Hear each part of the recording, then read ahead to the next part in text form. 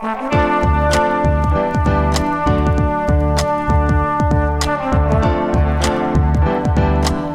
listening to the Co-Main Event Podcast. And now your hosts, Ben Folks and Chad Dundas. That's right. You're listening to another episode of the Co-Main Event Mixed Martial Arts Podcast. I'm Chad Dundas. That's Ben Folks. We're both longtime MMA journalists. And for the last 9 years, we've been meeting here every week to break down all the action in the wild, weird, and occasionally wonderful world of mixed martial arts. Ben, we had dueling UFC and Bellator events over the weekend. Friday night, Michael Page escaped with a split decision win over Douglas Lima, potentially a controversial one in their rematch over in Bellator. And then on Saturday night, Thiago Santos and Johnny Walker kind of stunk up the joint in the UFC's main event on ESPN+. Obviously, we're going to talk about all that stuff coming up on this week's show. But first, perhaps most importantly of all, you're back in the game, my man. You're writing blogs over at comainevent.com. Tell the kids at home what they can expect if they amble over and check out your new work over at comainevent.com. Well, Chad, I know that some listeners of this here podcast might be too young or might just have discovered this whole MMA game too late to have witnessed Cage Potato in its prime. Back when it was just making jokes, rolling around in the lulls, occasionally making a decent point, and generally getting everybody mad at them. Mm-hmm. But I'd like to think we're bringing that spirit back. Okay, yeah. The make everybody mad at you again spirit. Well, I mean, when you have a talent for something, you just lean into that, I guess. To wit, though, we decided to revive the Potato Index, which, was an idea that barely made sense when we did it on Cage Potato. Yeah. Because it was, in a way, a little bit of a poking fun at the post-fight winners and losers columns that basically every MMA media site does, but also kind of still doing that same thing in our own special way. But now we're going to repurpose that for the Co-Main Event site, which doesn't even have potato anywhere in the name, frankly. So we essentially just don't give a fuck, and we're doing it anyway. And it seems like people are enjoying it. So I'm glad to see that. We ought to make some Make MMA Mad at Us Again t-shirts. Yeah, everybody's just too motherfucking nice. Everybody's too motherfucking friendly, Chad. Yeah, that's definitely the problem. I lulled today at the return of the Potato Index. The opening item about Johnny Walker made me laugh out loud, so I feel like it's good to have this kind of stuff back in the marketplace, back in the MMA blogosphere, so to speak. And, maybe I'm going to jump on there and write some stuff at some point. I don't know. Who knows who might end up making an appearance on comainevent.com. And our beloved patrons get that shit delivered straight to their inboxes, along with a lot of other goodies that are only available on the Co-Main Event Patreon page, patreon.com/comainevent. Join the team. Don't get left out there in the deep waters, as the big tuna would say. That's absolutely right. You're listening to the Co-Main Event Podcast proper. This show drops every Monday afternoon for free in your timelines or podcast libraries. And if you think we're having fun so far, you absolutely need to check out, as Ben Folks just said, what's going on over at patreon.com/comainevent, because we're over there with 3 additional podcasts every single week. If you don't get your MMA fix from this show, you can check out the Wednesday live chat, #Wild on Wednesday, where we spend a full hour answering questions from the beloved patrons of the Co-Main Event Podcast. We got the Friday Power Hour. It's an additional hour of curated MMA talk, which features the dreaded but amazingly named Co-Main Event Podcast Patreon Power Hour Power Rankings. Rolls off the tongue. Yep. And of course, we got the movie club, the Thursday movie club. Might be going through a transformation as we speak. Maybe something new is going to be happening for the $10 patrons over there on Thursdays. Going to have to wait and find that out. And you know what? Hockey season is about to kick off, and we are excited to cheer on the official NHL team of the Co-Main Event Podcast, the Seattle Kraken, as they begin their inaugural season. So we're going to be talking plenty of Kraken action over at the Patreon. The other thing that happens, as you mentioned, every time we publish a blog over on co-mainevent.com, you get that shit emailed straight to you if you are a patron of the Co-Main Event podcast. And the other thing about it, you can comment. You can roll up in the comments and tell us how full of shit we are, which is something you can't do if you're one of the plebes, one of the non-paying customers, one of the normies over at co-mainevent.com. Can't comment. The patrons, the beloved patrons, they can comment on the stories. They have a voice. You know, you mentioned the Kraken getting ready to pop off here. And we may be getting ready to organize a watch party for when the Kraken pop off. Chad, important update. I bought a shirt. But I didn't do like you and just go to the boring-ass NHL official shop. Yeah. Where the product, I have to say, has left a little something to be desired now. Now through one shirt and one return.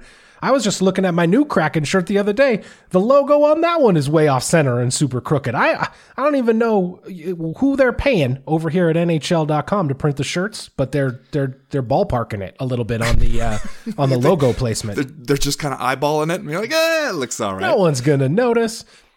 See, using you as my one-man Amazon review section, I decided I don't think I'm going to go through the official channels. I think I'm just going to Google Kraken t-shirt and see what happens. Go where the internet winds take me. And they took me some pretty interesting places. I made a purchasing choice. It's supposed to be in the U.S. mails. Hopefully it arrives in time for our watch party, because just if it's anything close to what they promised me when I clicked order, spent my $30 or whatever, I'm pretty goddamn excited about it. Okay. Well, now I'm hyped now that you've previewed it for me. I can't wait to see it. I might have to make a different purchasing option as well, because my Seattle Kraken t-shirt's just not kicking ass the way I wanted it to. Just chest paint, There you go. Like just old school, just paint it up. Yeah. New music alert. This week's music comes to us from longtime listener James, a.k.a. the Funk Soul Brother, a retired amateur MMA fighter and hip-hop producer who trains at the Korean Zombies gym in Seoul, South Korea. What? Get the fuck out of here. If you like what you hear from him on the show, you can check out more over at Instagram.com/FSBeats, except not right now because the Instagrams are down. At a later date, yes. Or you can go over to youtube.com/C/FunkSoulBrotherBeats. And just to carry on the grand tradition of having to spell at least one word in the names of the musical acts that we feature, we should note that the word soul in Funk Soul Brother is spelled S-E-O-U-L, as in like the capital of South Korea. You see what he did there? Funk I was going to ask. Soul Brother. I know enough about how this shit works at this point that the alarm bell started going off when you said that he trained at the Korean Zombies gym, because I was also like, you're telling me Funk Soul Brother is available as like a YouTube, that shit wasn't taken? And then I started to go, wait a minute. Yeah. Everybody always got to spell some shit some funky kind of way when they bring their music to the CME podcast, and I'm glad to see that grand tradition continue. You just got to put a little local spin on it if you want to be the Funk Soul Brother. Frankly, this might be the best one yet. Enough preamble. Three rounds as usual this week in the Co-Main Event podcast. In round number 1, what happens when a couple of dangerous light heavyweight Weirdsmobiles kind of cancel each other out? You get a fight that looks a lot like Thiago Santos versus Johnny Walker, I guess. And in round number 2, how good is Michael Venom Page? I still don't know. But maybe 5 more rounds with Douglas Lima will help us start to figure things out. And in round number 3, this is exciting, the debut of a new Co-Main Event podcast segment. How hyped? How will it go? What will happen? How hyped will we get? Only one way to find out. All that plus Are You Fucking Kidding Me and just saying stuff. But first, like we always do about this time, let's do a little bit of listener mail. Listener mail. First piece of listener mail this week comes to us from Oscar Eagle, who writes, People generally seem to be praising the ref in the Holland versus Dacus fight for making the right decision in making the fight a no contest. I don't agree at all. I think Dan, he means Dan Miragliotta, blew it by letting the fight go on, and in so doing, the result that happened after that needed to stand. If, for example, you let an eye poke go later, and later the eye poke victim gets knocked out because he couldn't see the punch, it wouldn't be a no contest. Tough break for Holland, but Dacus won by submission. Now, of course, we're referring to, this is the co-main event of this thing, right? The Kevin Holland-Kyle Dacus fight, yes. Which ended in the first round after an accidental clash of heads, and a bad one, frankly, that appeared to knock Kevin Holland out for a second. He woke up, he gathered his wits, he carried on, but a minute or so later, he did, in fact, end up dropping this fight via what looked like rear naked choke. There was a huddle outside the cage for whatever reason. UFC matchmaker Sean Shelby and UFC employee Mark Ratner were involved in this, and we figure this thing out after a few minutes. We come back with this no contest due to accidental clash of heads. We think Kevin Holland and Kyle Dacus are going to do it again, brother, at some point. Honestly, this was fucking fascinating. Yeah. If you are a fight nerd, to see the fleeting glimpse that the ESPN Plus cameras gave us of everybody over there trying to figure out what the fuck was going to happen now, until whoever was in charge of the production team appeared to decide, wait a second, maybe the people shouldn't be hearing this. Yep. And they cut the mics, and we went back to the in-cage camera, et cetera, et cetera. But the view we got of Herb Dean and Dan Miragliotta and Sean Shelby and some guys that appeared to be Nevada State athletic commissioners and Mark Ratner all sitting there trying to figure out what had happened, it was kind of fascinating to watch that happen. Yeah. Now, I agree with Oscar Eagle's point that obviously the ideal situation would have been for Big Dan Miragliotta to see the clash of heads immediately and get in there and stop the action, because and he seemed to see it, right? Like, because he runs in like he's going to stop, and then Kevin Holland like goes to his back and like starts getting guard, and seems like he was probably just trying to gather his wits, but like maybe was even flirting with the idea of a triangle or something down there. So Miragliotta just kind of let it go. Right. But, and it seemed like his reasoning was that he was going to get involved, but then when he saw Kevin Holland start fighting back, then he decided to let it go. And it was like, okay, he's fighting back, but afterwards he told us like he didn't remember anything between the time that he hit the floor and the time then Kyle Dacus is on his back choking him. And so, he's just kind of going on instinct at that point. And it's such a considerable impact from this illegal but not intentional blow where he takes it, and you could see like nobody home in his eyes. He falls straight to the floor. I think that I agree that the thing to do would have been not wait to see if he's still fighting back, but just, you see that there's been an illegal blow there. You see that there's been a clash of heads. Stop it there. Like, stop it, take a look at it, give everybody a chance to recover, and then let's restart. Like, that seems like that would have been the ideal situation. Yeah. I guess the question is, since we didn't do that, did we do the next best thing? Because I saw, I don't think it was Aaron Bronstetter maybe making the point that when you look at what the rules say that we're supposed to do here, he was basically saying that the rules do not allow them to do what they did. And that what they should have done is just declared it a rear naked choke, or like kept it as a rear naked choke victory for Kyle Dacus, and then let Kevin Holland's team appeal, and then hopefully it gets overturned on appeal. And he pointed to examples where something like this has been overturned on appeal. But then I can understand why people push back on that. And like, okay, so you want to go jump through a bunch of hoops and hope that the commission gets us to the right place, rather than just using the power we have right now and saying, fuck it, we think we're just going to throw up our hands at this one. Yeah. And yet it does seem like I think a no contest, probably the right choice here, probably the right outcome, given what happened. Because clearly the opening to the finish was created by this unintentionally illegal blow. Yeah. And yet, if you make everybody show their work on this one, I don't know if they can. Yeah. Because we're doing a whole lot of like gathering around. First of all, I don't know why you even are consulting UFC employees there. That seems like that should be a line that we're not crossing. Especially Sean Shelby. Like, you could make the argument Mark Ratner, as the executive vice president of regulatory affairs, he probably shouldn't be involved in that conversation either, but he's such a respected and longstanding figure in the state athletic commission game, so to speak, that like you could even see Dan Mergliotta at one point was sort of like, Mr. Ratner, a former regulator himself, maybe you appeal to his expertise, I guess. But yeah, I mean, even then, the promotion officials should not be involved in that conversation at all. And especially since I don't know, I don't want to get into conspiracy stuff here, but Ratner's like sitting cage side wearing a headset. He's got a headset on while they're watching the replay of this. And I'm sort of like, who's he talking to? Who's talking to Ratner right now? I'm sure nobody, but like, it's just a little bit weird to have employees of the UFC involved in this discussion. And again, though, like if you ask me, practically, I don't think anybody had any ill intent there. I think everybody genuinely was just trying to figure out what's the right thing to do here, what's the most fair thing to do, and like what should we do here, like what's the best and like most just outcome. And so I can see why we just, Herb Dean's whispering in Big Dan's ear, and it seems to be saying something along the lines of, if you don't feel great about this one, we could just call it a no contest. And yet, I don't know if you are allowed to do that. I don't know if you are allowed to just be like, I don't know, guys, we feel like this one's kind of a mess, and so we're just going to say do-over. Yeah. Like it didn't happen. This fight didn't happen. The win bonuses stay in the UFC's pockets, and this gets treated on your record as if like a non-event. Like I just don't know if the rules allow for you to do it. And I also just, it creates this feeling that we're just making it up on the fly. Like we're just looking at the situation and being like, I don't know, what does this one feel like we should do here? Yeah.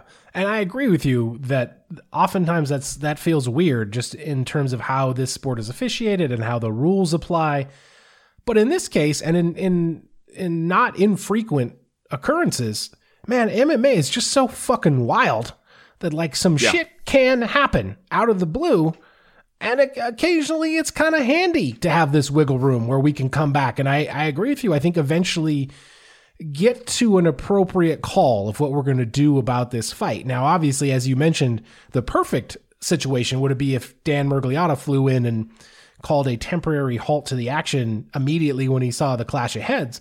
But again, not to sound like a broken record, I say this a lot on this show, but we ask so much of these officials to be out there basically in the middle of the firefight. And even as it happened live on TV, I'm not sure that I would have totally caught it without the announcers yelling about the clash of heads. So we're asking Dan Mergliotta basically in a split second to make a judgment call about the action and an illegal blow and who can continue and who can't.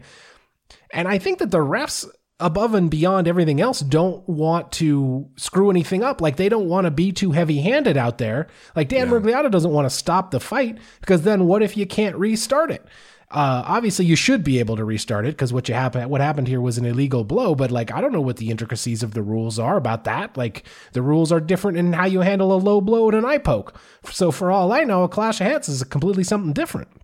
And so Mergliotta should have stopped it. They should have given Kevin Holland some time to recover, and then they should have been able to come back in and restart the fight. But again, like you're asking for perfect execution from the referee in all instances in mixed martial arts. And when it doesn't happen, we end up having this controversy and this fallout, which I kind of feel bad for those guys about, because having talked to several of them on a couple of occasions, these are guys that care deeply about MMA and about the fighters and doing the right thing by them out there in the cage. Now, just considering that this is a fight between Kevin Holland and Kyle Dawkins, and neither one of these guys is about to vault into title contention, like we might as well call it a no contest and bring him back to do it again, because neither of these guys has any other real pressing business. So let's just start it again and we'll go from there. Yeah, why not? Next question this week comes to us from Robert Vila, who writes, who I assume is Bob Vila, host naturally. It's got to be Bob Vila. Yeah. Why does the UFC... He doesn't want to give it away. He keeps it formal with us here at the CME. As he should. Why does the UFC keep John Jones around? He writes, the current UFC model does not require stars to sell pay-per-views. All it seems he has done for a while now is argue with the UFC about pay and tease that he's going to fight at heavyweight. Is he only still around so that he can't be used by another organization? Now, Ben, obviously...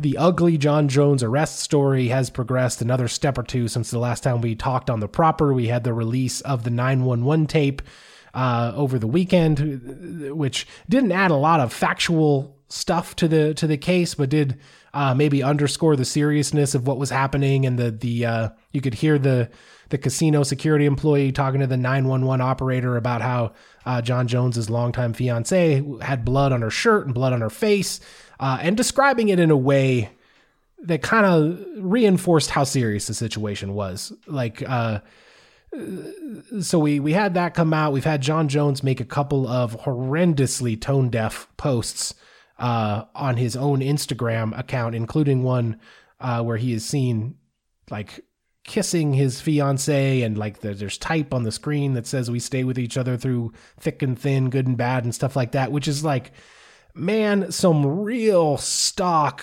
abuser shit, frankly, if you want to view it through that lens.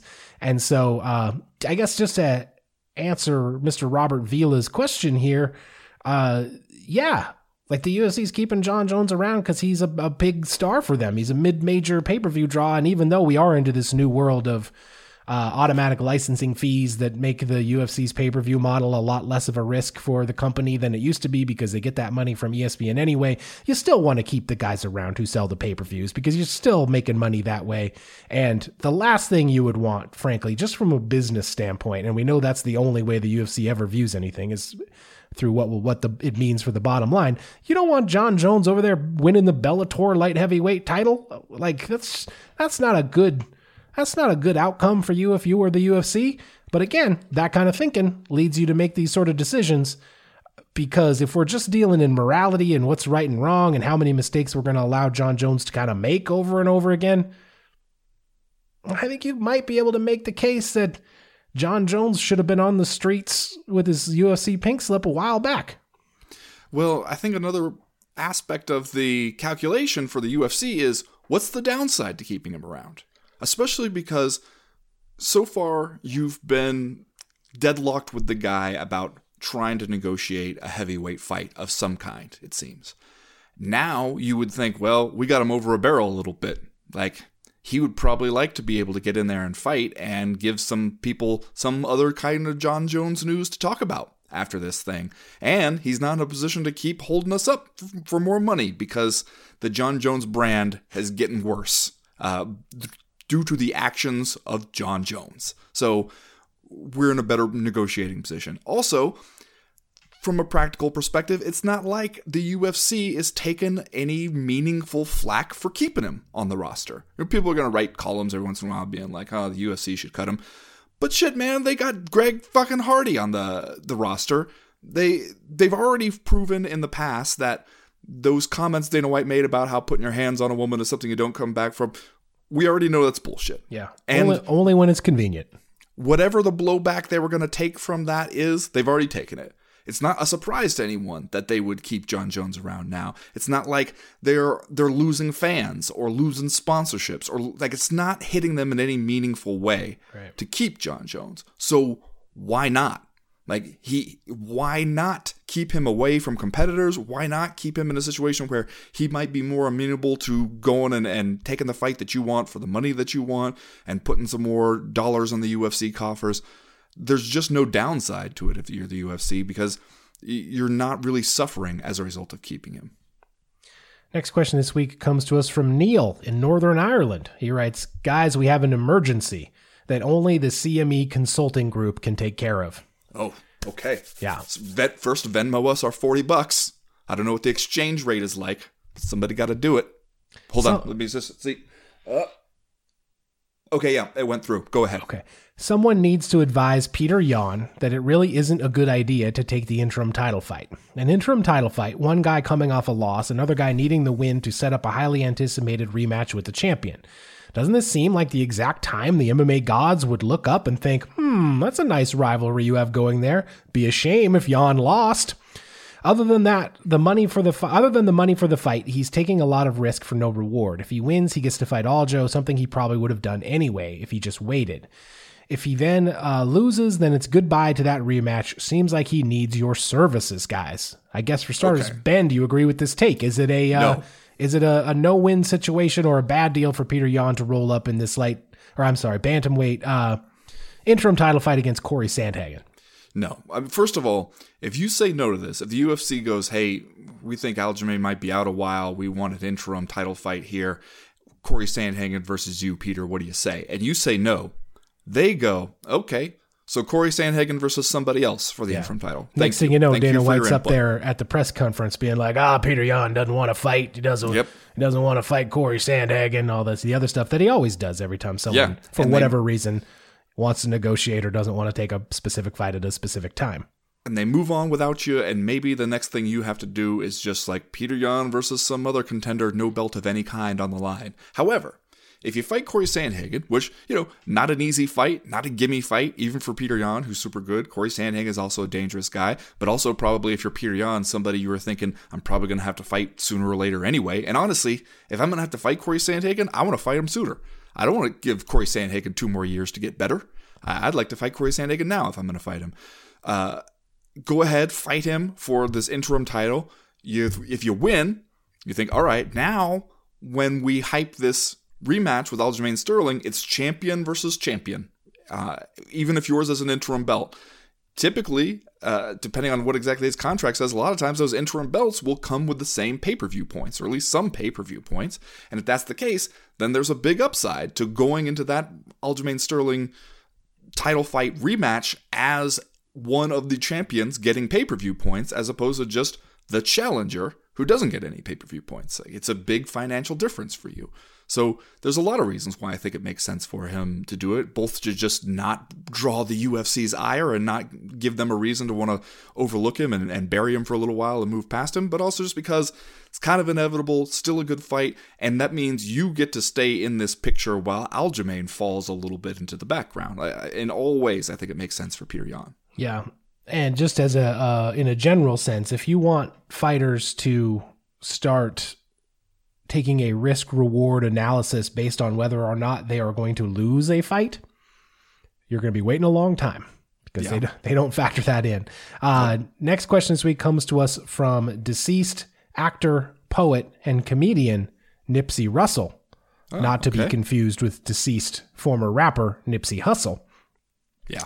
He writes, short and sweet, if Max Holloway beats Yair Rodriguez, do you think we see the unicorn in a field of 4-leaf clovers? Does Max get a third crack at Darth Volkanovski? I mean, he's beat everyone at featherweight worth mentioning, and his last 2 attempts were arguably victories. Or am I just talking silly? Thoughts? I mean, they're going to let Max Holloway fight for the title again if he strings together another win or 2, especially against a highly regarded top contender like Yair Rodriguez. It will be the third fight against Volkanovski, but when Holloway is concerned, I'm not even sure it really even matters who the champion is. He's going to be hanging around in that elite contender status until something major changes. And I think if he wins this fight, he'll be on the short list of guys who could try again, even though he's 0-2 up to this point, and this will be the third fight. Yeah, he's 0-2, but it's not like he got blown out. The last one was closer than the first one. And who else would it be at this point? If you look at the featherweight rankings, like right now, the UFC's rankings, you got Alexander Volkanovski at the top, and then Max Holloway is number 1, Brian Ortega is number 2, Yair Rodriguez is 3, then the Zombie is 4, and Calvin Cutter is 5. And so it's like he just beat Brian Ortega. If Holloway knocks off Yair Rodriguez, the Zombie got beat by Brian Ortega not that long ago. Like, what else would you do? I just don't see how you have too many other options there that make more sense than giving Max Holloway a third fight. Plus, the UFC likes Max Holloway. Fans like Max Holloway. It's not an impossible sell, even if he is 0-2 against Volkanovski. It makes some degree of sense. I do think normally we would say, you already got 2 losses to the champion. You're kind of going to have to sit around and wait until somebody else becomes champion, no matter how many fights you win, before they give you another chance. When Max Holloway, I think, gets a slightly different calculation. Let's squeeze this one in here right at the end from our guy Punk Curmudgeon over on Patreon. He writes, I recently started a Twitter break. Tired of the mass stupidity. Now I have a number of people like you guys and Nobby Buchels and Colleen, all dearly beloved listeners and patrons of the Co-Main Event podcast, that I love, but man, there is some massive stupidity. Okay, he said that twice. So I've been off since Friday morning, logged out and took the app off my phone. This means I've consumed 0 MMA content because all my IRL friends are normal. I did watch the fights, skipped to the good parts if I didn't care about the fighters, or even skimmed through Bella shit, which is what he calls Bellator, and watched the full MVP versus Lima. And you know what? I'm oddly way more into MMA without having input from dummies on Twitter about eye pokes. But I thought I don't know what he's going on here. Robberies that were really close or robberies that were just close fights and blah, blah, blah. So I don't know. It's like I found the fountain of youth for my fandom, and I can't wait to hear your thoughts on MMA because you are not idiots. Cheers. I think the pertinent point here, Ben, is the rejuvenative quality of occasionally taking a break. Yeah. And like disconnecting. And what you got to do is take a social media break. I've taken the Twitter app off my phone a couple times. I have both times come back, which maybe speaks negatively to how my brain has been wired by the social medias at this point. I got to keep hitting the refresh button to light up that particular pleasure center, the slot machine pleasure center that is also stimulated by Twitter. But man, if you're feeling down on the sport, if you're feeling down on the schedule, if you're feeling down on, as Punk Curmudgeon notes here, the mass stupidity, take a break, man. Walk away. Turn it off. Then come back when you're ready. That's the beautiful thing about the MMA world at this point, is that, you know what? It's literally always there when you want it. So take as much time as you need, and when you feel better, come back. I guarantee you there will be a UFC event on Saturday you can watch. Yeah, and I also think that there's a lot to be said for just curating your social media feed as best you can. I mean, obviously, some stuff is still going to get through. Some mass stupidity, there's so much of it. Some of it's still going to slip through the net there. But you have the opportunity, to a great extent, to mute and block your way to a better version of the app. Yeah. And I highly recommend doing that. And you know what? I recommend being proactive about it. If somebody and their mass stupidity just gets retweeted into your timeline or something, you don't have to wait until you have an interaction with that person to be like, I don't want to ever hear from them again. Like, plenty of times I see something and I'm just like, there's nothing this person could have to say in the future that I want to hear. I know that just based on this one comment, and therefore I'm going to turn them off so that I never hear them again. And I'll tell you what, every once in a while I post something, I see people arguing with somebody in my mentions, and I don't recall there being like a response that seemed argumentation worthy, and so I'll go and I'll click and be like, who are they yelling at? Who is everybody so mad at? And then it says, this tweet is from an account that you muted, and I just go, thank you, Ben Folks of the past, you beautiful son of a bitch. You did it. Yeah. You did it. Yeah.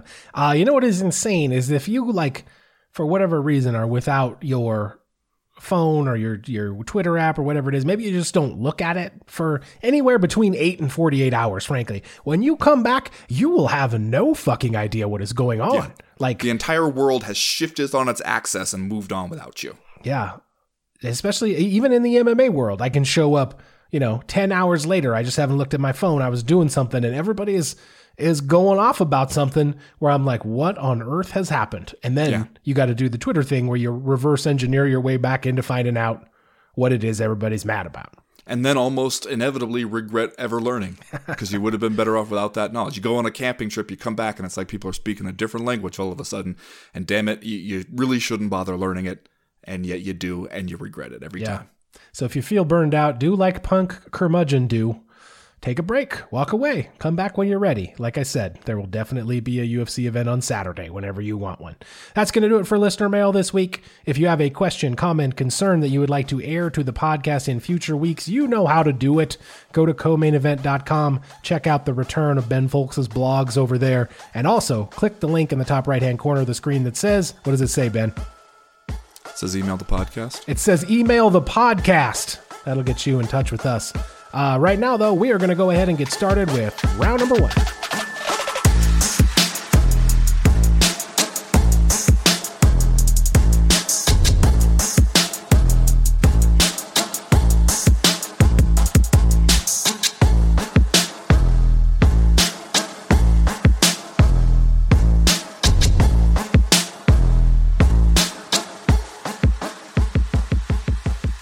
Well, Ben, your main event of this UFC Fight Night event on Saturday night from the Apex Arena down there in Las Vegas, Nevada, you had Thiago Santos versus Johnny Walker a fight that I think a lot of people were looking forward to because you had two big, explosive light heavyweights who are also complete Weirdsmobiles, who are capable of doing extreme violence at any moment during a fight.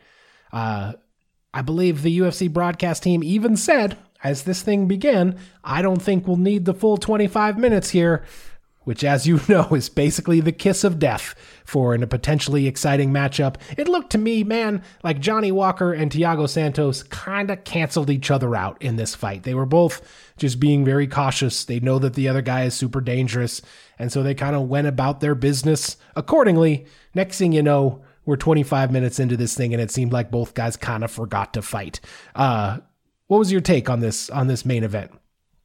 Yeah, I kept waiting, as long as we're going to see intervention from people like Sean Shelby and Mark Ratner, I kept waiting to see Sean Shelby stride up there to the corner of Johnny Walker and be like, this isn't what we hired you for, man. Mm-hmm. We didn't hire you to come out here and be a point fighter and try to win by the slimmest of margins. That's not the Johnny Walker experience that we were expecting here, man. We hired you to be exactly that Weirdsmobile. Then you go over to SBG Ireland and you come out and remember when I said I was worried about the mature Johnny Walker that we were promised in this fight? Yeah. This is the kind of shit you could be worried about, because then he comes out, he's not doing the crazy fun stuff anymore, and he's just a whole lot less active. The feints were off the charts. I'll give him that. In the feint column, he was really racking a whole bunch of tallies up there. Yeah. And yet, when it came time to actually doing the stuff, he wasn't throwing a whole lot of offense out there. And Thiago Santos, especially, I think, dealing with that range, he just wasn't able to be the guy who leads this fight. I mean, when you force him to be the guy who goes first on a lot of these exchanges, he can do it a little bit, and he can do it especially with stuff like body kicks and things like that, which he was able to have some rare moments where you got what little crowd there was excited just by the sound of a blow, like the impact of bone on flesh. Yeah. But other times he's not able to really force those engagements. And so it's up to Johnny Walker to do it, and he's not really that interested in doing it. And so instead, he's giving these rounds away because Thiago Santos is at least doing something. And he is, even if the something is just one kick that made a loud noise, if there's nothing else in the round, that's what the judges are going to go for. And that's, I think, what ended up happening to him here, all while he and his team didn't really seem to realize that was even a possibility. Yeah, Johnny Walker is obviously a huge light heavyweight and a guy who looks the part. He has incredible athleticism. He came in to the UFC as this wild and sometimes reckless guy, and it worked out for him for early fights in his career. And then as he began to climb the ladder a little bit, he ran into some trouble. He had back-to-back losses. And as you noted during the lead up to this fight, he talked a lot about how he has matured and maybe he wasn't that guy anymore. He made some changes in his training. As you noted, you heard John Kavanagh from SBG Ireland in his corner between rounds, basically telling him to go out there and outpoint Thiago Santos in these rounds. And honestly, man, I kind of get it if you are Johnny Walker. A guy as big and as talented as him, if he can learn to go out there and have a very tight technical fight, I think he could be an extremely dangerous guy. But I also think that that is a tricky process sometimes, especially for a guy like Johnny Walker. And the question you need to ask yourself, I guess, is in so doing in that process, are you depriving yourself of some of your best qualities? If you want to take a safe and sober approach to fighting, not the least of which, not even whether or not are the fans happy, is the UFC happy, but just is this the best version of Johnny Walker, or would he be more successful if he was just you know what, I'm going to let it all hang out. Sometimes I will win, sometimes I will lose, but at least I know I will be here for a long time. Yeah, well, and I think especially when you take somebody like him and you make him overly conservative, or you turn him into some kind of point fighter who is just trying to win by the slimmest of margins. I mean, against some people, sure, that's going to work just because of his size and range. But the sacrifice is that I think we've seen him win some fights that maybe he shouldn't have won just because of his high freak out ability. Yeah. And that sometimes that will be to his advantage also because of just physically what he brings to the table.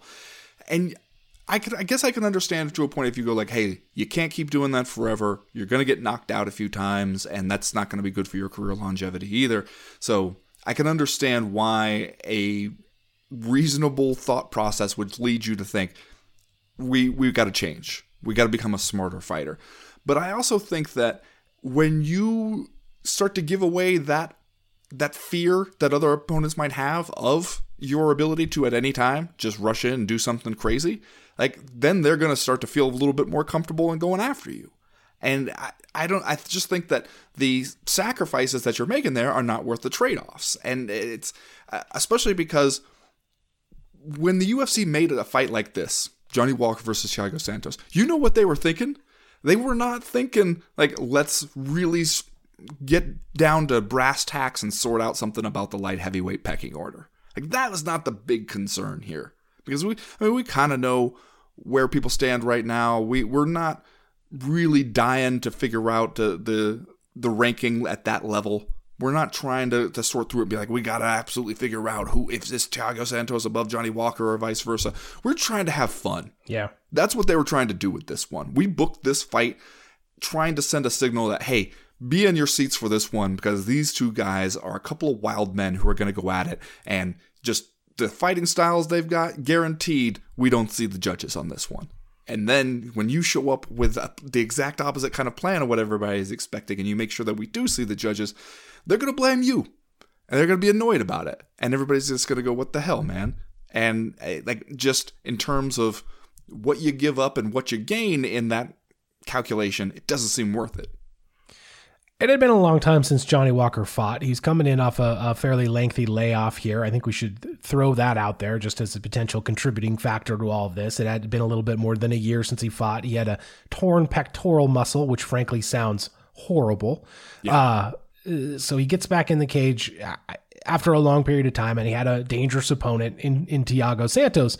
What do you make at all of Dean Thomas in the middle of this fight, who, by the way, has been great? Like, since he is kind of, I don't know if he has fully taken over the Trevor Whitman role on the UFC broadcast, but the last couple cards, he's been the coach, the technical analyst who kind of punches in and out of the broadcast to talk about what he sees going on in the fight. And one of the things he noted here about the Thiago Santos Johnny Walker matchup was that maybe Johnny Walker wasn't confident enough in his defense to really engage Thiago Santos a ton in the striking game, because frankly, Thiago Santos is going to hit you, and if he does, you might go to sleep. Was that part of the calculation here, maybe on Johnny Walker's part? And if we get him out there against a less dangerous striker, we could see a return to the Weirdsmobile Johnny Walker that we all know and love. Yeah, maybe. I can see how that might be a part of it. And I also think, though, that they looked at this matchup and they thought, okay, what we don't want to do is plant our feet in close and throw hammers with this guy, because that's the chance he has. Like, that's giving him too good of an opportunity to win this fight. We have that size and range on our side. Let's just keep him at that safe distance for us, and let's chip away at him. And I also think that maybe they wanted to use the feints, like, let's get him reacting to those and then freeze him in place that way. And then that way it'll be a little easier to just sort of poke at him from a safe distance. Like, you're just standing there on the end of a broomstick, just jabbing at the guy. And, in this way you'll win. And yet it just wasn't really working. Thiago Santos was adjusting to that fairly well and making sure, okay, if you're going to keep me too far out for me to do much, then I'm going to be all the way out to where you can't really do much to me. And then also adjusting as the fight went on and being like, okay, I can still reach you with my kicks and kick into the legs and the body and at least doing something there. And in a round where not a whole lot is happening, the guy who does something can often enough win. And, it's not the most exciting style for anybody, but you got to just be doing more if that's going to be the way you think you're going to beat a guy like Thiago Santos. Yeah, and then by the same token, Thiago Santos wins this one, but I don't know that he necessarily picked up too much steam in the light heavyweight division. So we're still waiting for Johnny Blackjacks to go out there and fight Glover Teixeira, and then we will start to figure out number one contender status after that. But all right, let's go ahead and do Are You Fucking Kidding Me before we move on to round number 2. Ben, Aspen Ladd was supposed to fight over the weekend at this Fight Night event. Came in a little heavy, 137, and then her opponent declined to accept the matchup after she had missed weight. So this fight was scratched. Also took 1/3 of my all-female fighter parlay off the table as part of our $20 we never want to see again betting challenge that we do over at the Patreon. Miesha Tate jumped online after Aspen Ladd posted what honestly was kind of an apologetic response, I guess you could say. Took it to notes in here. Mm-hmm. Miesha Tate jumps on and says, "It's one thing to miss weight. It's another thing to try and cheat the scale and use every excuse in the book to not weigh in properly. Everyone saw you cheat, and you still came in a pound over. I bet you were every bit of 139. And then somebody comes back and says, basically, what do you mean? And Miesha Tate says she wanted to cheat the real scale, and she knew if she checked in beforehand, meaning on the digital scale backstage, that she couldn't explain why the pounds suddenly disappeared, and then she got behind the curtain that she could grab onto. First of all, are you fucking kidding me? Miesha Tate, we all see what you're doing here. Savvy vet move, Chad. See what you're doing. Nobody believes that you care this much about Aspen Ladd missing weight and then getting her fight canceled. We see what you're doing. We all see what you're doing. But then Aspen Ladd's coach and I believe boyfriend, is that correct? Jim West? I believe that's the situation last I heard. Yeah. He jumps on the Twitter machine and he says, "Miesha Tate, you are a coward. Remember when you lied, saying we wanted you to fight late notice at 145, but you went on record saying we wanted it at 135, and we know for a fact you said you didn't want that tough of an opponent? Trust me, have good inside information." You fucking kidding me, dude? Like, seriously? You can say a lot of shit about Miesha Tate. I don't think coward is the right word. You might want to look into a different adjective for that one. Opportunist? Maybe, but coward, you fucking kidding me? Really, dude? Okay. Anyway, Aspen Ladd jumps on. She's far more respectful of Miesha Tate. We know where this is going. You might as well book it. They're going to put him in the cage. It's feuding 101 happening over here. You fucking kidding me? No one believes this shit. Like, no one, this is theater. We're doing theater on the Twitter to try to get a fight, and everybody knows it. Are you fucking kidding me? Fucking kidding me? Also, so wait, you're telling me after Aspen Ladd got up on the scale, where again, she's shaken kind of uncontrollably, can barely stand up, and is still not making the weight, and looks like she's about to collapse and is in great distress on the scale. You're telling me that what stopped the fight from going forward was her opponent saying, "Nah, I won't take it," and not the commission or the UFC or somebody being like, "You know what, this is a bad idea. This person is in no condition to fight tomorrow." Yeah. And it seemed like at least the people that I saw talking about it on social media that maybe Macy, I don't know how you say this last name, Chasen, nailed it. That maybe she said that she didn't want to take the fight because she was concerned about Aspen Ladd, that she didn't want to fight her after this weigh-in performance thing. And like, if that's the case, hats off, man. Like, that's the only person out here like checking in with Aspen Ladd's actual health and safety might be the person who was supposed to fight her. I mean, shit, anybody who saw that video should be concerned. And it's not the first time that we've been through that with Aspen Ladd. They got to do something about that. All right, Are You Fucking Kidding Me this week, Chad? Once again, trying to steal a car. It seems like the first thing you must ask yourself is, wait, are there any professional MMA fighters about? Yeah. Mm-hmm. Mm-hmm. Because surprisingly often, it seems the answer is yes. And they just seems like they can't help but get involved. Yeah, if you're planning on stealing a car, you might want to walk up and down the block a couple times looking for dudes with cauliflower ear first. Yeah. And maybe being like, "Hey, man, anybody out here sponsored by Knox Explode?" Yeah. Anybody out here for some empty P3 protein pack wrappers laying on the ground? Anybody wearing a Venom tracksuit out here on the street that I can see? Maybe that has their own name on the back of it? Yeah. Because they will get involved with that shit. The latest one here, Kevin Holland. We just talked about the controversy in Kevin Holland's fight with Kyle Dacus. Then he's coming home here. This is him. He was on the Fortnite today, like hours after this thing supposedly happened, and he's talking about it. He says, basically, it sounds like he's driving down the street. He says some guy comes zooming out of the parking lot. Some guy's running behind him. He's like, yo, he stole my car. So I was like, I've been in quarantine for a week. I didn't get to finish my fight. So let's go have a little fun. So there's your first "are you fucking kidding me" right there. Wow. I bust a U-turn, start going after the guy. He turns close to the same street that my coach is on, so I'm driving down the street. I'm on the phone with my mom. My mom's like, it's probably a repo. I'm like, Mom, if you see this car, you can tell it's not a repo. I'm like, I'm going to hang up and call the cops. But then, instead of calling the cops, I call my coach. I'm like, hey, this guy's driving through your neighborhood. He just stole a car. We should cut him off and we can catch him. And he's like, all right, bet. So there's another "are you fucking kidding?" First of all, that's the thing where you have a certain kind of friends, certain kind of associates, where you call them up and be like, hey, I'm chasing after a car thief. We're on your street. Let's not get any sort of authorities involved. Just get in your car, come on out here and join the fun. And you're like, yeah, absolutely.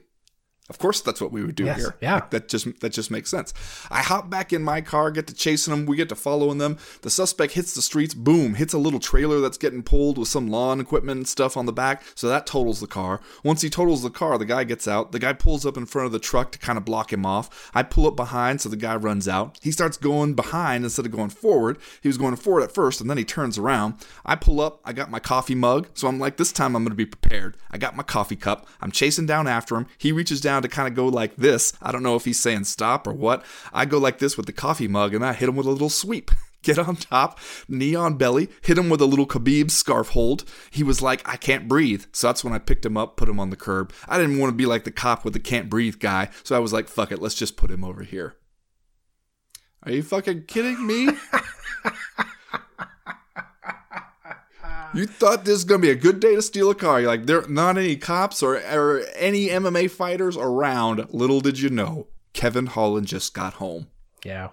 Wow. Are you fucking kidding me? He has unfinished business. He has arrived and he's got his coffee mug. Yeah. Are you fucking kidding me, bro? That's going to do it for round number 1. We'll be right back with round number 2.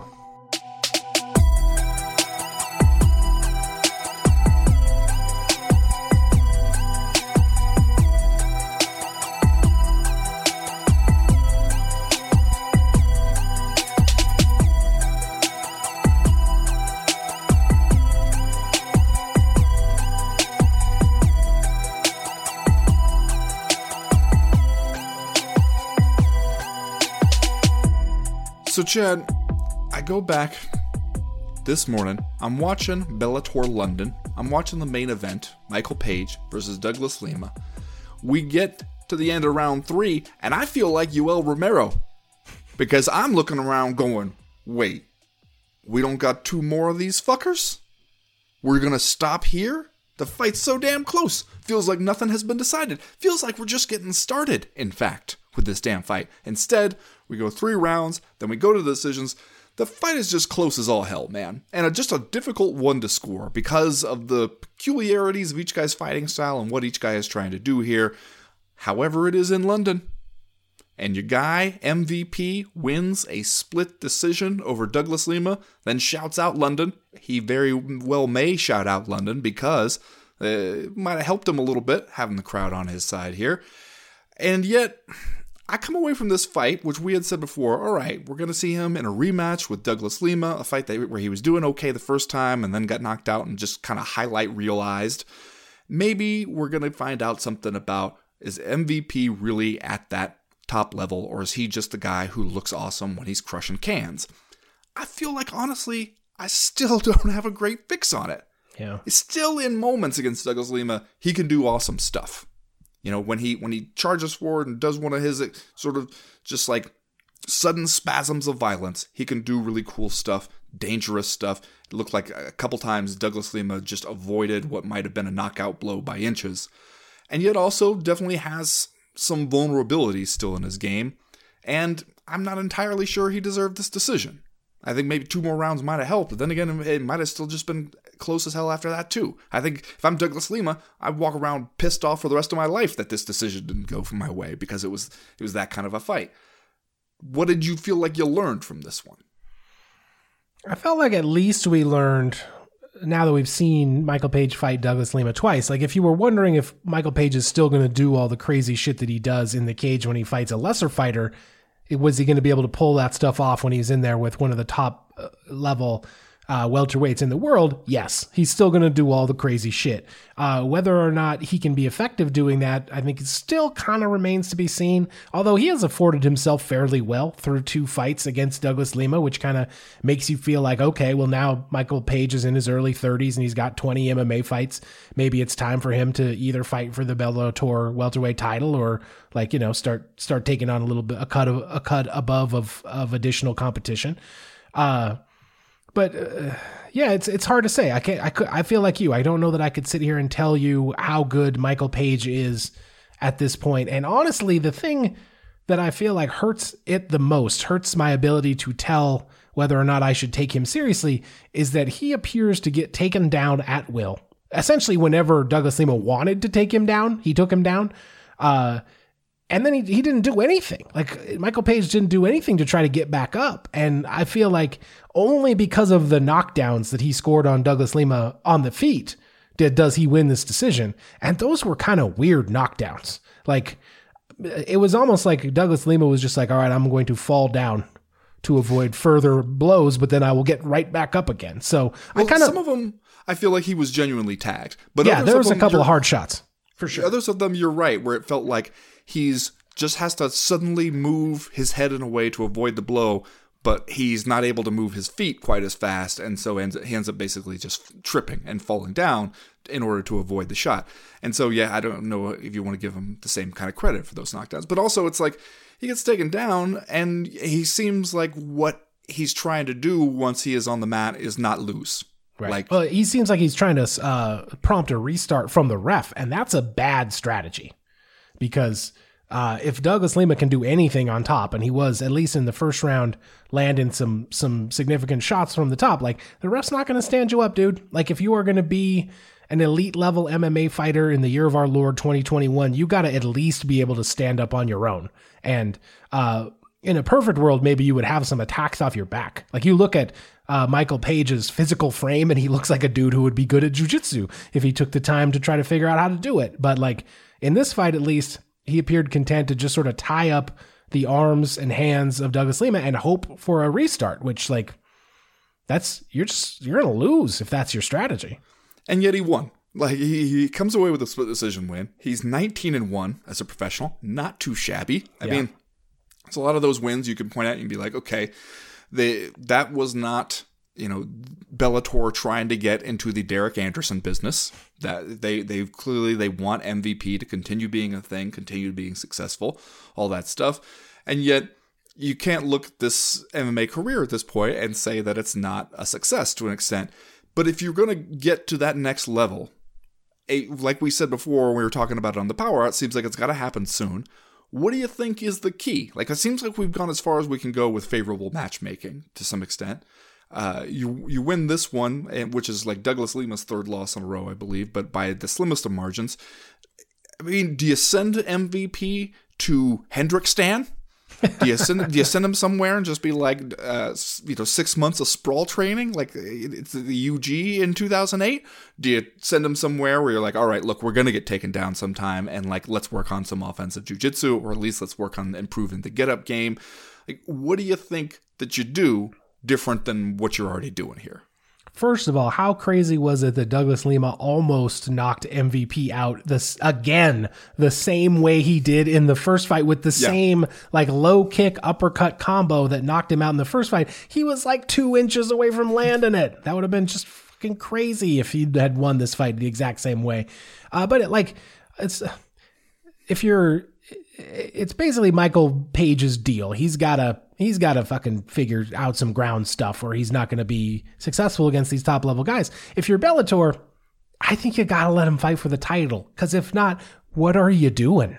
Like, what did we spend all this time doing this stuff? Why did he just have 2 fights with the former champion and the number 1 ranked contender, and he just beat him in this last one? Like, you've invested all this time and energy into making Michael Venom Page seem like a thing. Time to cash the ticket, Scott. Time to do the thing if we're going to do the thing. Yeah, I mean, you talk about all this time that we've been doing it. Like, remember when he literally broke the male cyborg Evangelista Santos' skull.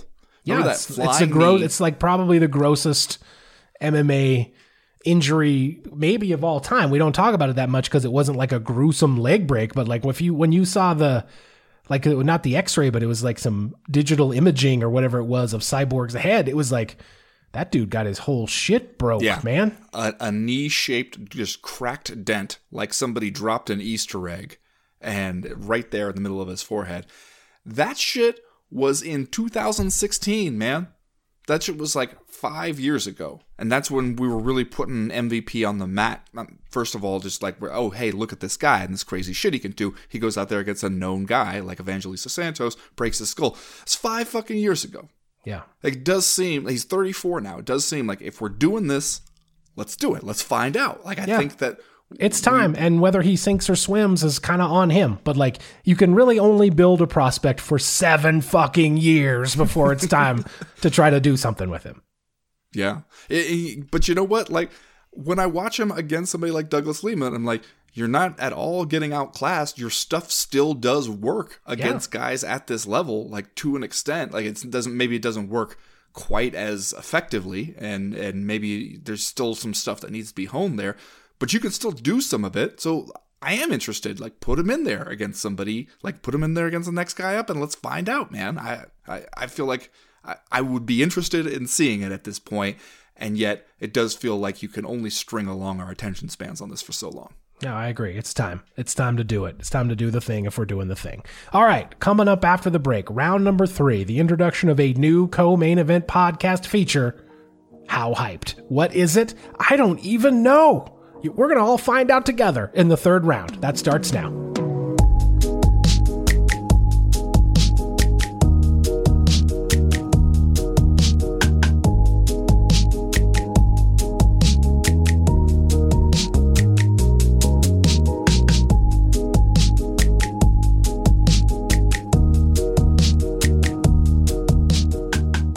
All right, Ben, it's the first ever maiden voyage, inaugural happening of How Hyped. This is your baby. This is your brainchild. Tell me and the children at home listening. Actually, I hope they're not actual children because we have an adult rating over there on the social medias. This shit is explicit, so I hope there's not actual children listening. But tell us what is happening. What are we going to do? Shit is explicit as fuck. Keep your children away. Cum shot. You know what I'm saying? No, come on. Don't do that. Donkey dick. Can we? Okay. All right, here's how it's going to work, Chad. You know how sometimes there's stuff that's coming up on the calendar in the combat sports world, but maybe it's like the next UFC event that's coming up the coming Saturday is not enough on its own that we feel like we need to devote an entire round to talking about it.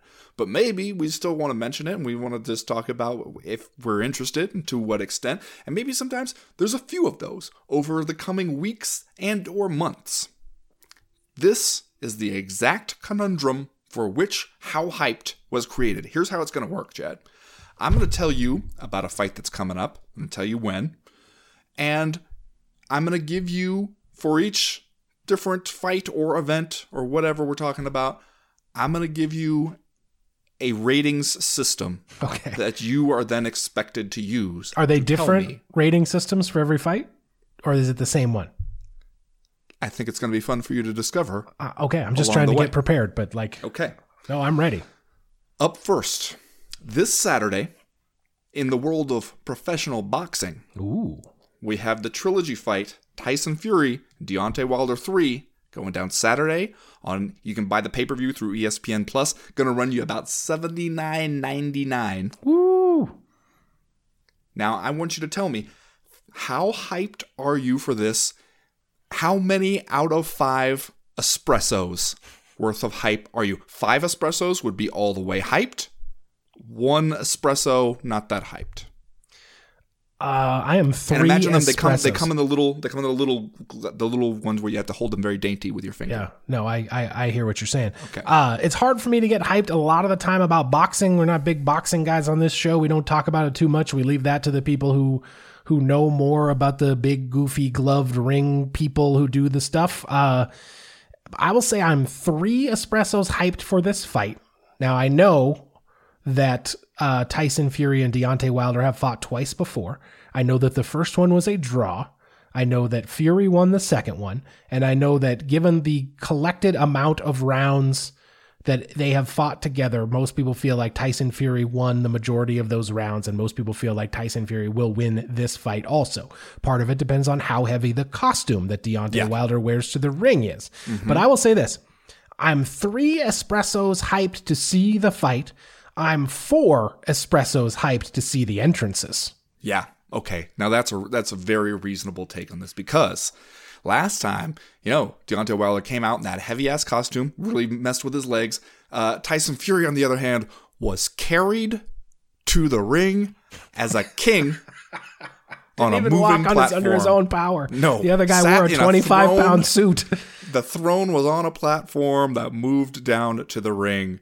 Is the exact opposite of walking down to the ring in a heavy-ass suit. Yep. You got to think everybody maybe learned some lessons from that. However, $80 on the old pay-per-view, I don't know. This seems like, I'm going to say I'm 3.5 espressos excited for this one, and maybe would want to maybe find out what some of those other means people talk about that they sometimes will watch a fight via. Yeah. Okay. Next up, this Saturday for the UFC's offering, a UFC Fight Night event. I assume it has 3 different names. UFC Fight Night 100-something, UFC Vegas 30-something, whatever, UFC Vegas, UFC Fight Night Dern versus Rodriguez. Mackenzie Dern versus Marina Rodriguez is in your main event. There are other fights on this card.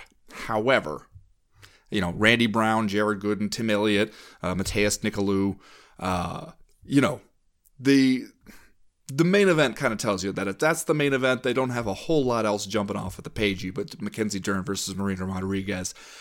How many out of 7 Red Bulls, 7 Red Bulls being very hyped, the most hyped you could possibly be, 1 Red Bull being not at all hyped, how many Red Bulls worth of hyped are you for this? I'm one Red Bull hyped. Whoa! I mean, I'm not one even by measly old Red Bull, even by the sugar-free standards, kind. Even by the standards of the hashtag Just Some Fights era and what we get week in and week out from these UFC Fight Night events, this one is pretty low on bankable stars. Like Mackenzie Dern versus Marina Rodriguez is your main event, as you mentioned. Jared Gordon, Tim Elliott, et cetera, et cetera. There are some people that we know here, but like there's not a lot of roller coaster highs on this thing. This is just some fights. If you want to watch them, you can. If you want to take a punk curmudgeon style break from the sport, this might be a good weekend. I will tell you what the Chad Dundas main event is here, though. Phil Hawes versus Deron Winn. A couple of prospects that we've been talking about for a while. I think it sounds fun to wind these 2 guys up and let them go out there against each other. We'll find out whose prospect reigns supreme. Okay. I'm also at about a 1, but it's the 12 ounce. It's the 12 ounce. Okay, it's not the 8 ounce. Okay. Now, looking ahead to the next Bellator event. Bellator's not on this weekend, but they come back October 16th. Vadim Nemkov versus Julius Anglicus. Nailed it. Ryan Bader versus Corey Anderson in that light heavyweight tournament we're doing. And Benson Henderson versus Brent Primus. How many out of 10 gas station trucker pills are you for this event? 10 gas station trucker pills being the most hyped, 1 gas station trucker pill being, barely enough hype to get you from here to Billings. Okay, now we're dealing with different scales here. Now we got 10. We got 10 units that we're doing here. I would say 4 gas station trucker pills. There's, Bellator is kind of taking the opposite of the UFC approach during the last quarter of this year. They're only doing like 3 or 4 events before 2022 dawns, but they're kind of trying to make them good. This one is a little bit lackluster, but I'm excited to see Benson Henderson and Brent Primus. Like Primus is a dude who seems like kind of the sky's the limit in terms of his abilities, and he's sort of never been able to put it together over the long period of time. I'm excited to see Beaston go out there, do his stuff. Like there's some good fights on here, but it's still not the the top of the heap for Bellator? I'm going to say 3 gas station trucker pills on this one. I appreciate that it's a Bellator that has a few different fights that all give you a little bit of something, but it also feels a little bit like one of those when you're watching an HBO prestige drama and you have sort of like a place setting episode. Mm-hmm. We're going to get to the good stuff next. First, we got to get this stuff to set the next one up. That's what this feels like. Yeah. It feels like that's what we're doing here. That's fair. All right. Now we're going to look all the way to the end of the month. October 27th, you get your PFL final scheduled. Kayla Harrison versus Taylor Guardado for that $1 million novelty check. How many Bang Energy drinks? 6 being the most hyped, 1 Bang Energy drink being not at all hyped, are you for this fight? Okay, I like that the units of measure here are all stimulants. Yeah. So yep. The stuff that is like literally and specifically designed to get you hyped. There you go. You're catching on. Wait, how many am I dealing with here? Out of 5? Is that what it is again? 6. Out of 6. Okay, I'm going to say 3 Bang Energy drinks. I'm most excited. I mean, we all know what happens here, right? Yeah. Kayla Harrison wins. Kayla Harrison gets another giant check. Kayla Harrison cashes that in the bank and continues to be seemingly a super good person. I think we're all kind of excited to see what Kayla Harrison does next, though, right? Like, we're trying to get her through this PFL tournament. I know PFL just signed Julia Budd, maybe in a little bit of an effort to get Kayla Harrison to stick around, try to get some people for her to fight. But like, depending on what her contractual situation is, Kayla Harrison is going to have some opportunities elsewhere, and it's kind of interesting will be kind of interesting, I guess, to see what she does. So I'm going to say I'm midway hyped for this actual event, but I'm more hyped to see if Kayla Harrison is going to do something that isn't just her making millions of dollars to take easy fights, which, by the way, as we've said on the show before, if that's what she chooses to do, we get it. We understand. Yeah. For that reason, I would say I'm only about 2 Bang Energy drinks, just because I feel like there's a good chance that they already have Kayla Harrison's name written on that novelty check in pen. It could be just the same one from last time. Just scratch the date off, put a new date on there. Thing about Bang Energy drinks, though, Ben, once you have 2, you're going to have another one. We all know you're going to have another one. Well, I mean, if I want to wake up with heart palpitations, sure I will. All right, the final one. We're looking way ahead here to UFC 269 on December 11th, but seems like we've just signed some stuff here to add to it. Most notably, I mean, this is one where we're supposed to see the trilogy fight between Assassin Baby and Davey Figgs, but it seems like now it is official. It seems like what we're hearing is that agreements have been signed for Dustin Poirier versus Chucky Olives for the UFC lightweight title on December 11th. How many 8 balls of cocaine hyped are you for this? Out of 10. 10 8 balls meaning so hyped that you might die. 1 8 ball meaning just hyped enough that you're going to dance at a party that you don't usually dance at. Yeah. Well, I was going to say 10, but I don't want to die.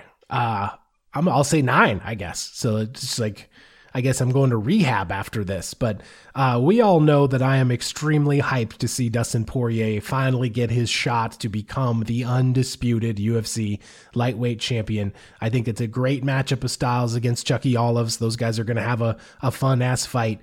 And then Davey Figgs against Brandon Moreno for the 7th or 8th time. I lose track of how many times we've done this. It's like you got leftovers in the fridge and you're going to eat them again, but they were delicious. So like, I mean, it's the same meal you had just last night, but like you don't mind because you got cold pizza in the fridge or whatever it is. So yeah, I'm pretty hyped. I'm going to go 10. And you know what? If I die, I die. We've been saying that about you for a while. I want people to know that I went out on top. Died as I lived. Being all the way hyped. Because this is my shit right here. Dustin Poirier versus Chucky Olives feels like we are officially... we're flipping the new page into the new era of the UFC lightweight division. After this point, assuming we get a definitive ending, we will be able to say, like, all right, now we know for sure who the UFC lightweight champ is, and we can move forward as such. Woo. I love it. Yeah. I love it. All right, that does it. That wraps up how hyped. I'm going to call it an unparalleled success. Yeah. a runaway success. Yeah. All right, let's do Just Saying Stuff, and then we'll get out of here for this week. Ben, what is your Just Saying Stuff this week? Well, Chad, it seems that, speaking of the UFC lightweight division and the page that it has to turn, former champ Khabib Nurmagomedov was taking in some of the football over there. Okay. Was he at Raiders Browns? No, not that one. The other one. The other soccer. Football, You're talking soccer. The kind that they play in England. According to this article that I am reading. I watch Ted Lasso. You don't want to tell me about this stuff. I know all about it. Seems that I do have to tell you about it. I'm reading an article here from the Mirror. He was over there in Liverpool at Anfield. He was at Anfield, Chad, watching Liverpool play Man City. And the crowd apparently gets kind of rowdy over there. And he was talking about, that he dealt with some rowdy fans. We saw a video of him dealing with some people jumping up, trying to get up in Khabib's face, all that stuff. And then he has some quotes here where he's talking about what it's like to be a dude like Khabib out in public in an event like this. When I go to McDonald's, I feel pressure. Who's filming me? He said. If I go with friends, I say, you have to have my back. Today, when we came out to Anfield, I was stuck with thousands of drunk Liverpool fans. I could not walk. It was people traffic. I felt pressure. And a lot of people were like, ooh, Khabib, but they don't understand who I am. Of course I feel a lot of pressure. I was ready to fight. He goes on, I go to the stadium to watch and enjoy this beautiful game. Today was very dangerous when I was with Liverpool fans, but it was fun, and I was ready to fight. It was an amazing atmosphere today, but the game was even better. I was rooting for Man City. I just love this sport. I'm just saying, Chad, what do you think the odds are that after many meals at many different establishments trying to convince this guy to come back and fight, then finally giving it up and saying he's not going to do it, Dana White maybe reads on the internet. He's got his Google alert set for Khabib Nurmagomedov. He sees this story. Oh, so he likes some soccer, huh? And then he goes around, he's around the drunk fans. Then he's ready to fight. Okay. I'm just saying, maybe the light bulb goes off over Dana White's bald-ass head, and what he thinks is, Khabib versus drunk Liverpool fans, UFC 270, book it. Yeah, how many, though? How many just drunk saying. Liverpool fans? I mean, there's going to have to be a lot of them. Because I think that the scouting report on drunk Liverpool fans is that they start fast, but the cardio could be an issue. So we're going to need to send them in waves. Yeah. In order to make this interesting. I'm just saying. Just saying. Okay. Ben, as you know, the entire Dawkins Caucus has been in action over the last couple weeks in the UFC. We saw at UFC 266, Chris Dawkins went out there and defeated Shamil Abdurakhimov by TKO, actually knocked him out twice, won a performance of the night bonus because of it. And then the following week, his brother, as we talked about earlier in this show, Kyle Dawkins, goes out there and fights Kevin Holland, ends up in a no contest. So a couple of wild and woolly fights here featuring the Dawkins Caucus, both Dawkins brothers. I guess, though, this week I'm just saying, how would you feel if you were Kyle Dawkins and your brother Chris literally has a tattoo across his chest that says "My brother's keeper"? Mm-hmm. We know that it's a Bible quote. We see it a lot. It's well known. But if you are that guy's brother, do you have to at some point be like, oh, Chris, what's up with the tat, dude? Like, are you worried about me? Is there something we need to discuss? You're not the boss of me. I want to say that you're not the boss of me. You aren't my keeper. Do you think he's like, do you see yourself as the responsible one? You think I'm the black sheep? I've always assumed you were the black sheep. Yeah. My brother's keeper tattoo is just in a place where people can't see it because you know what? I have tact. Do you think that you consult your brother before you get a tattatu like that? Yeah. Hey man, I'm thinking about getting my off? Brother's keeper tattoo. How do you feel about that? It's not about you though. It's just about life in general. What? It's just it's more of a statement about how I view humanity and us all looking out for each other. But people are going to wonder. Yeah. Especially because my job, like yours, involves taking my shirt off on TV. Yeah. Awkward. I'm just saying. Just saying. All right, that's going to do it for this week's Co-Main Event podcast. Check us out over on Patreon, patreon.com/co-main event. We got the live chat on Wednesday. Something's happening movie club-wise on Thursday. And then on Friday, of course, the Power Hour. Then an entire additional week of the proper and we do it all over again, on and on into infinity. As for right now, though, we are done. We are through. We are out. I guess also, I'm just saying, you're lucky that I haven't figured out how to get across my fingers tattooed. I'm worried about Chad Dundas. I just don't have enough fingers. I can't figure out the math on how it's going to work. Otherwise, I'd have done it years ago. Yeah, I actually do have a tattoo across my back that says the boss of Ben Folks. That's all. You know what, though? I feel like you're a benevolent boss. Yeah. I could live with that arrangement. You know what? I'm going to imply that maybe you should only do 9 of the 8 balls of cocaine come UFC 269, but if you are dead set on doing all 10, okay, man. We all have to make our own choices. I mean, once you do 9,